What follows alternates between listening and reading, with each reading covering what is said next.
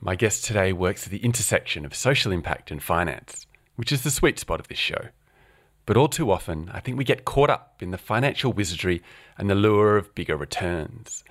My guest today is Elise Sainty. She's Director of Impact Investing at Social Ventures Australia, where she designs and manages social impact bonds. And her take on this was really refreshing. From her perspective, it's not really about investors. Instead, it's seeing capital as an enabler. It's the means to an end.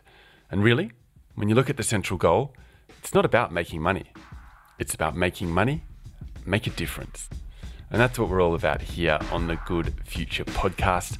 I'm your host, John Treadgold, and I'm asking the big questions about sustainable business, the new economy, and how your investment decision, no matter how big or small, can have an impact. Elise leads a pioneering team at SVA that have been behind pretty much all of Australia's pioneering forays into social impact bonds. And in this conversation, she does a great job breaking down this complex issue to make it easy to understand. She also explains why social impact bonds aren't really bonds at all. She delves into her transition from banking and finance to working in the social sector.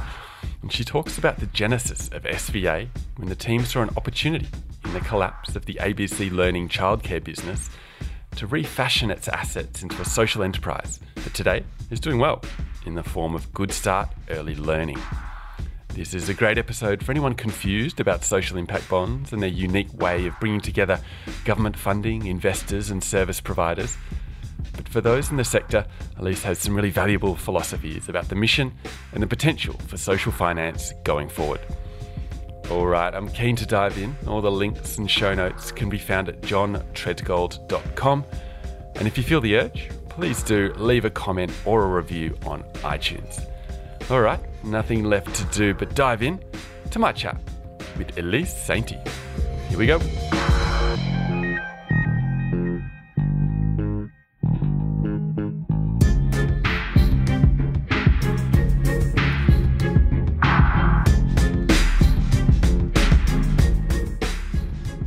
Elise, great to have you here today. And to get us started, can you tell us a little about Social Ventures Australia? It's a unique organisation here with a really interesting heritage as a pioneer in social finance and consulting. Thanks, John. Happy to talk about Social Ventures. I think it is, as you say, quite a unique little organisation. We're a non-profit and we turn 17 years old this year, so we're almost a grown-up. And as with any organisation that's been on that growing up journey, we've had a number of iterations over the years. Our vision is very much for an Australia where all people and communities thrive. And our role within that is largely as an enabler and an advocate. So we work in a number of ways. Our heritage and probably still really our heartland is in venture philanthropy. And we work with and support some extraordinary organisations, and we've also played a role in incubating some initiatives ourselves. So early on in the SVA journey, we saw that there was a need for sort of consulting support within the social sector. So we built a consulting team. That team works exclusively on projects that aim to strengthen the social sector, be that with non-profits or funders or increasingly with governments. And then most recently, we entered the impact investing space because we saw that getting access to capital could be a challenge for social purpose organisations. It could really constrain their aspirations, if you like. And our first foray into social finance was really the creation of the Good Start Early Learning organisation, where SVA led the structuring and the financing of the creation of that non-profit organisation, sort of bringing it out of the ashes of the ABC Learning collapse. So from that, I guess that pivotal moment in SVA's history, we then sort of moved more deliberately into the impact investing space. And today our team works across a number of areas. We finance affordable and specialist housing, we invest in social enterprises, and we develop social impact bonds, which is the bit of the puzzle that I work on. And across those areas, we've now deployed capital for over 200 impact investors into a range of different projects. And that Good Start moment, that was a real pivotal moment, I think, for finance and for social finance in Australia. SVA were real pioneers there, and I think it really opened up the eyes of everybody in Australia to the potential here. What brought you to the sector? Was there a shift there where you went from mainstream finance, shifted across? I was still on the periphery at that point. I'm actually a refugee from the financial services sector. So I had a couple of decades in wealth management and banking. I was getting to the point where working hard just to make a bank's share price go up just wasn't really cutting it for me. So being aware of it and wanting to make the transition was part of it, but actually executing that transition is much more complicated. And I've got an actuarial background, so it wasn't really obvious how I could be useful in the sector. So in the end, I just went cold turkey. I quit my job and gave myself the room to try to figure out how I could be part of this world. The serendipity for me is that I had a good friend who was working at SVA, so I was aware of the organisation and I had been hearing things like the Good Start stories. And I happened to then sort of cross paths with SVA at the time when the New South Wales social impact bond pilot was announced, the very first step into this arena. And happened to get involved, and the rest, as they say, is history. Were there any particular sort of key, really steep learning curves for you in that transition? You're obviously comfortable with the finance structures, but were there any key, elements of the social section of that really hit you? Enormous learning curve, which was so exciting, really, because it's just understanding the landscape and the players and the dynamics of how the sector works. It's extremely interesting. So, yeah, I came from a very different world. I was well versed in how wealth management and banking worked. So I think it was actually one of those fantastic moments in my life where I got to come in and be a complete novice and not know anything. So, yes, I could apply sort of financial skills, but really they're almost secondary to a deep understanding of how the sector works and the needs of the people that we're trying to help and the problems that we're trying to solve. And without sort of a real focus on that, you can't be useful, applying those financial skills. So there's a clear divide there in the skill set. And I think with your speciality that you mentioned, social impact bonds, I'd be interested to dig into how they differ to regular financial bonds. I think, I find when I talk about financial structures, bonds is something that's hard enough to explain to people. And then when you add a social element, it's a little bit harder. So yeah, how do you try and explain that? Yeah, probably saying that bond word is probably not terribly helpful in understanding social impact bonds. I think that part of the name really creates a lot of confusion. I think if we could go back in history and maybe choose something else, that would have been a useful thing. What do you think you would have called it? Any ideas? The New South Wales government has moved to just using social impact investment, which could work better, but look, I don't think there's a very perfect phrase for it because it is such a unique beast. And it's unique because it's really bundling together a number of different aspects of what are, I guess, standard financial services products. So it really SIBs exists because governments are interested in exploring outcomes-based commissioning. And so it really starts with them thinking about how they can get better bang for taxpayer buck and better outcomes for the people that are being supported. And from that comes this very basic shift from governments paying for services upfront on a sort of fee for activity basis to making deferred payments that are contingent upon measured results. Now, the challenge there is that most non-profit organisations can't afford to wait around for a few years to find out whether they're going to get paid for their work. And that's where the investor capital comes into play so that they can fund that service provision in the years before they start to get the outcome payments. A fundamental component of a SIB is that the amount of capital that investors are repaid will depend upon the program's performance. And depending on the structure of the particular SIB, that could be zero. So there's a fundamental difference to a regular bond, which is that there is not a reasonable expectation, but a possibility that's built into the structure, which is that you might be entitled to only a proportion of your capital back. As I said, SIBs really are bundling together a few different services. So partly they're almost bridging finance, so giving organisations the funds to sort of pay for services until the government payment comes. But they're also in a way like an insurance product, because the service provider can insure against their program not working, so that they've got some certainty of their cash flow. That leads to a very different set of considerations for investors than you would have for looking at a normal corporate bond or a different type of bond, because the risks that need to be assessed are really unusual. So it's things like, obviously, does the program logic make sense? Can that service provider deliver the program well? But also things like, is the comparative benchmark against which it's going to be measured fair? And under all circumstances, how are risks shared between the government and ourselves? And even things like, are there going to be enough people enrolled in the program so that we can, even if the program's doing a good job, that it can deliver the outcomes that are being sought? It's a sort of a very multifaceted set of risks that investors need to be working through in deciding whether to invest. I think that's the key point, multifaceted and that risk factor and spreading that out. There seem to be a lot of groups there. You've got the investors, you've got the government, you've got the service providers that are actually going to deliver, and then you've got SCBA, I guess, as an intermediary there. And I sort of started thinking about, the motivations of them all. And while they're kind of similar, I guess they're distinct with each party. The investors want a return, but they also want that measurable social impact. The government wants to deliver the services and have an outcome, but they want to do it at the lowest price possible. And I guess that's then bringing in the private sector because they tend to be more efficient, and it's sort of a competitive role in there.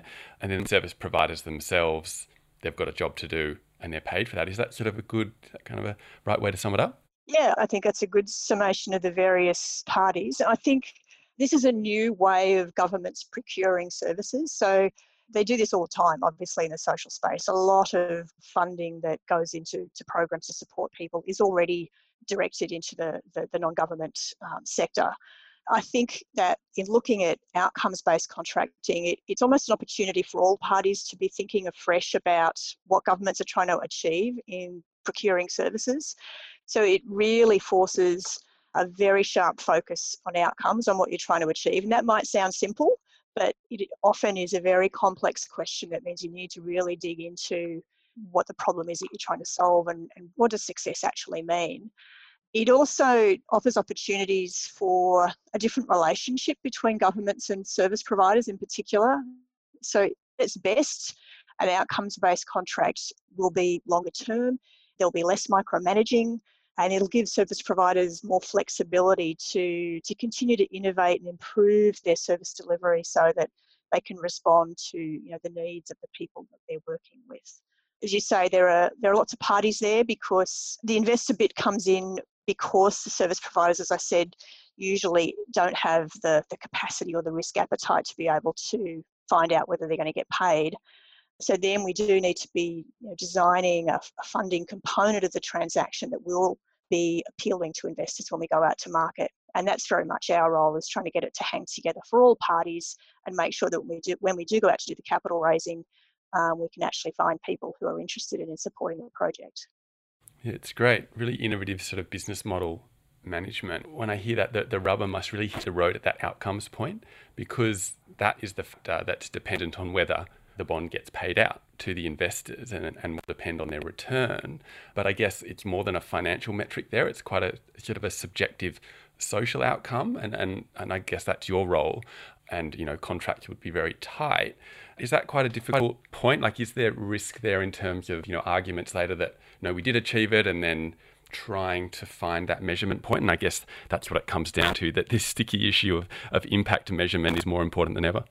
Yeah, it really is. And SIBs are really at the pointy end of impact measurement. I think there's a general trend across the whole sector towards people wanting to really understand what impact programs have, and there's lots of different frameworks that people put in place for measurement and evaluation. The difference with a SIB is that it's really woven into the fabric of the contract, and there's money at stake. The outcomes that are being measured have to be very, very clear cut. They have to be robust and reliable. The data needs to be very robust. So generally it's drawn from an existing government data set, be it data about hospitalisations or criminal offending or what have you. And then you do need to be making sure that you're choosing measures which satisfy those twin objectives of usually demonstrating to a government that they're getting value for money, and that's often a linkage to potential savings for the government, for taxpayers, but also that truly does deliver a social impact. So it's going to be well correlated with what's going to be making a difference in the lives of the individuals. So you do need to get that right. And then the other complex bit is you need, what we talk about as a counterfactual. So you need to have enough baseline data that you have a pretty clear view of what would happen in the parallel universe. So in the absence of the program that you're about to deliver, what would happen to the people that are going to be served without them? And that's your benchmark that you're being measured against. So that's where they're a little bit, SIBs are quite different in that there's that comparative measure. So success is relative to what would have happened in the absence of the program. And I guess that would then vary for each bond that's set up for each sort of larger project. In the experience, you've been through a few of these now. Are there any factors that you found particularly difficult to quantify, to measure, that got really sticky? Yes, measurement is always complex. Look, some of them are more straightforward in terms of having readily accessible data sets. So an example there might be the New Pin Bond, which was the first one we did. And the objective of that program is to restore children from out-of-home care to be back with their families, safely back with their families. The metric sort of seems obvious on one level, which is, was the child restored back to their family? Are they still in out-of-home care or are they at home? That is the sort of the metric that was chosen, but we did a lot of thinking about, we do need to be satisfied that that's actually the right outcome for the child and that it's correlated with future improvements or better outcomes for that child later on. It's not just about saving the government out-of-home care costs, it's about what's best for that family. I think sometimes it's a matter of just testing that there's no perverse incentive. So another example would be if a measure is around hospital bed days, you're trying to sort of keep people well in the community rather than being in a hospital. But you want to make sure you've got safeguards so that if someone needs to go to hospital, there's not a barrier to them going because they need to. So there's those sorts of considerations around perverse incentives.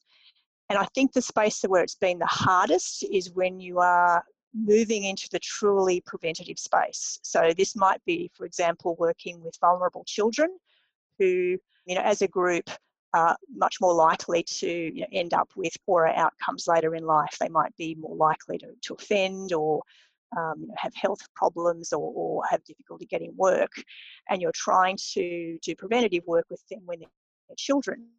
Finding the right outcome measures for that sort of intervention is more complex because you don't have that suite of metrics which are more directly linked to government savings. So you can't be measuring hospital bed days or offending because they're still 8 years old. Those are the areas where you need to do a lot of thinking about the best way to choose a measure or measures. That's very interesting because success there is that something doesn't happen rather than measuring, the amount of times it does happen. And it sort of makes me think of the challenges that carbon trading went through in terms of greenhouse gas emissions, and that it's measuring that something didn't happen, that pollution didn't happen. Very interesting. You guys are really at the pointy end of that. And great to see that there's so much innovation there and that really deep thought is happening and that you've got a big stick, I guess, of commercial investors, making sure. So I guess I come back to that motivation factor that there's lots of rope pulling, and I think that tension makes it a really tight structure. The thinking can be hard work, but I think for governments, for service providers, for investors as well, the effort that's put into doing that thinking, which often involves access to a lot of data, so trying to sort of look at the trends and understand what the predictive modelling demonstrates for a particular problem, can be illuminating in ways that don't relate just to the particular project. So I think there's knowledge that's gained and reflection that's done that can be useful beyond the scope of a particular social impact bond. And then going a little bit wider, the Australian impact investing market is currently really dominated by bonds, mainly green bonds. What do you think this says about the Australian market and some of its unique nature? I do think that possibly that's a global phenomenon, not necessarily a uniquely Australian phenomenon. And if you reflect back on what makes an impact investment work, at the very basic level, the investee needs to have a revenue stream that they can use to pay back capital with an appropriate return. And clearly there's a lot of commercially viable projects and initiatives in the green space as the world goes through what will hopefully be an extraordinary transformation over the next few decades. So it probably isn't surprising that we're seeing the weight of impact investing dollars in that sector. There are just more investable deals. In the social space, rather than the environmental space, I think there's a different scale, a lot of different challenges. And right now it's fair to say, and this is not just an Australian phenomenon, it's around the world, it's fair to say that the supply of capital, the investment pool, is larger than the size of the investable deals. So we don't lie awake at night wondering where we're going to get our next bit of capital. It's much more about how do we construct transactions or find opportunities to deploy it. And the investment money is very much an enabler of social change. The largest transactions we're seeing in the Australian context are very much wherever there's bricks and mortar involved. So if you've got property infrastructure for things like disability housing, then there's greater demand for investor capital to make some of those projects happen. And there probably are some unique Australian drivers in that space, so things like the NDIS, which is stimulating for extra housing through providing some extra funding in the space. If you look then at the social enterprise segment, we're also seeing Australian governments starting to look at how they can use their social procurement muscle to really nurture that segment. And we're quite excited about the potential that has to foster that segment, create some organisations that can work at greater scale. And then we do need to make sure that there's access to investor capital to enable that transformation to take place. Then if I sort of circle back to social impact bonds, these are still niche transactions, both in Australia and around the world. I think we're still less than a couple of hundred global SIBs. I've lost count of the exact number, but that still isn't very many, and they are still typically reasonably small in scale. And there are reasons why there's sort of probably those constraints on how large those individual transactions can be. I think all countries are sort of very much on that learning curve. Yeah, SIBs are quite niche, definitely, and I guess that comes back to that tight contractual structure and the fact that it's different every time. And as you said, we have the market, I guess, for green bonds is getting bigger and bigger, and that's something that finance is a bit more comfortable with. I mean, we've seen Woolworths, the first, I think, global retailer to offer a $400 million green bond. How do you see those structures as comparable? I mean, is it perhaps a spectrum where that Woolworths bond is straddling and a little bit closer to traditional finance when SIBs really are quite pioneering? Yeah, I think that's right. I mean, they're comparable in the sense that there's certainly that twin objective of social and financial return, but there's a lot across that spectrum which is different. So I do think it's difficult to compare impact investing in the social and environmental spheres. They're both terribly important, but they do have different dynamics, risks, and scale and the like. And a lot of those big green bonds are much closer to what you would think of, and probably in many cases are traditional commercial deals, which some of the investors in them might not even think of themselves as impact investors. They're just seeing good returns and good money to be made. We're probably positioned very other end of the spectrum. So SVA is at that pointy end of the social impact spectrum. We see ourselves as an organisation as very much playing a catalytic role. We're always looking to be sort of positioned so that we can be doing the things that other organisations might find challenging. So we want to step into the gaps. And we also want to be looking at how we can provoke change at a whole of system level rather than just doing deals. We know we'd be quite delighted if there was no need for us within a few years in this space, if impact investing became mainstreamed and access to capital was no longer a barrier for for social purpose organisations. Those aspirations to sort of play in the gaps and drive system change don't necessarily align with big investment deals. So I don't think we'll ever be doing the $400 million type bonds, or possibly again in that sort of housing space where there is certainly more demand for big licks of money. We'd be delighted to be adding a couple of zeros to the end of our transaction sizes. You guys really do have a unique role at that pointy end of social finance. What are some of the most misunderstood things about social impact finance? Perhaps this might be slightly controversial, but probably for me, it's that it's not really about investors. And that might not be what investors want to hear. But we very much see investor capital as, as an enabler. So it's a critical piece of the puzzle, but really it's the means to the end. And the bigger picture is about, particularly in the social impact bond space, it is about building evidence-based policies, it's about funding what works, and it's about evolving government commissioning practices so that, as I've touched on before, there's maybe a different way of working with social sector organisations that really is focused on outcomes and the needs of the people that are being supported. There's probably a lot of interest and appetite in the financial world and investment market generally for these instruments. And as I said before, our real focus is very much on figuring out where that capital can enable greater change. If we've got listeners out there that are working in mainstream finance that might want to breach that divide, might want to step onto the other side and, make investments that are catalytic rather than simply adding more zeros to people who have got enough already, what advice would you give to people like that? There's a range of different ways people can go about that. I mean, if it's an appetite to sort of change the work they're doing, the approach I took was to jump out of the nest and then figure out how to fly. So I'm not sure I'd recommend that as a course of action to everyone. But I think it is certainly worth exploring what that might look like for you as an individual. And that could be anything from staying where you are and just bringing a really explicit, social and environmental lens to the work that you're doing now. Or it could be jumping across into a role within a non-profit or even in the impact investing landscape, although that's a pretty micro industry at the moment. Or it might be doing coalface work in part of the social sector that you're really passionate about. And exploring those options might lead people in surprising directions.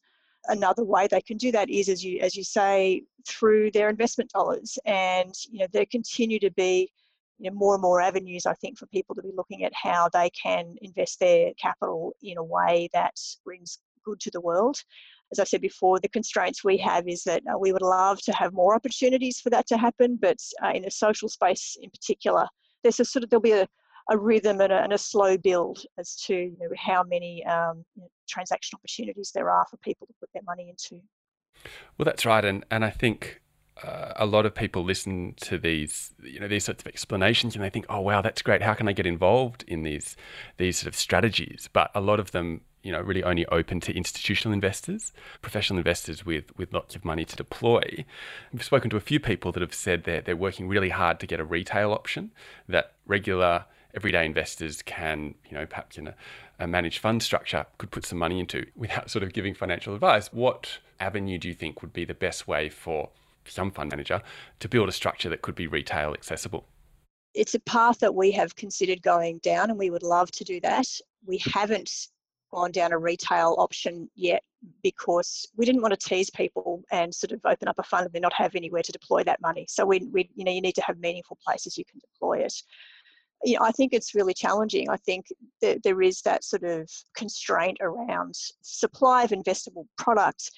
If you're operating at that truly deliberate social impact end, clearly in the space where it's more around, negative screens or sort of looking for opportunities that just, don't do bad things in the world. So you're looking for the avoiding collateral damage rather than creating collateral benefits, then there's a broad range of opportunities.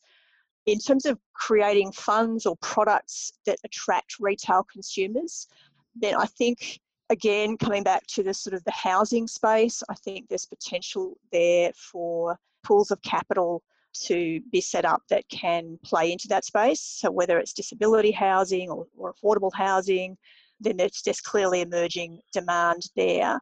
If it was broader than that and there was social impact bonds and social enterprise financing, then the scope for large retail funds is, I think, somewhat challenging.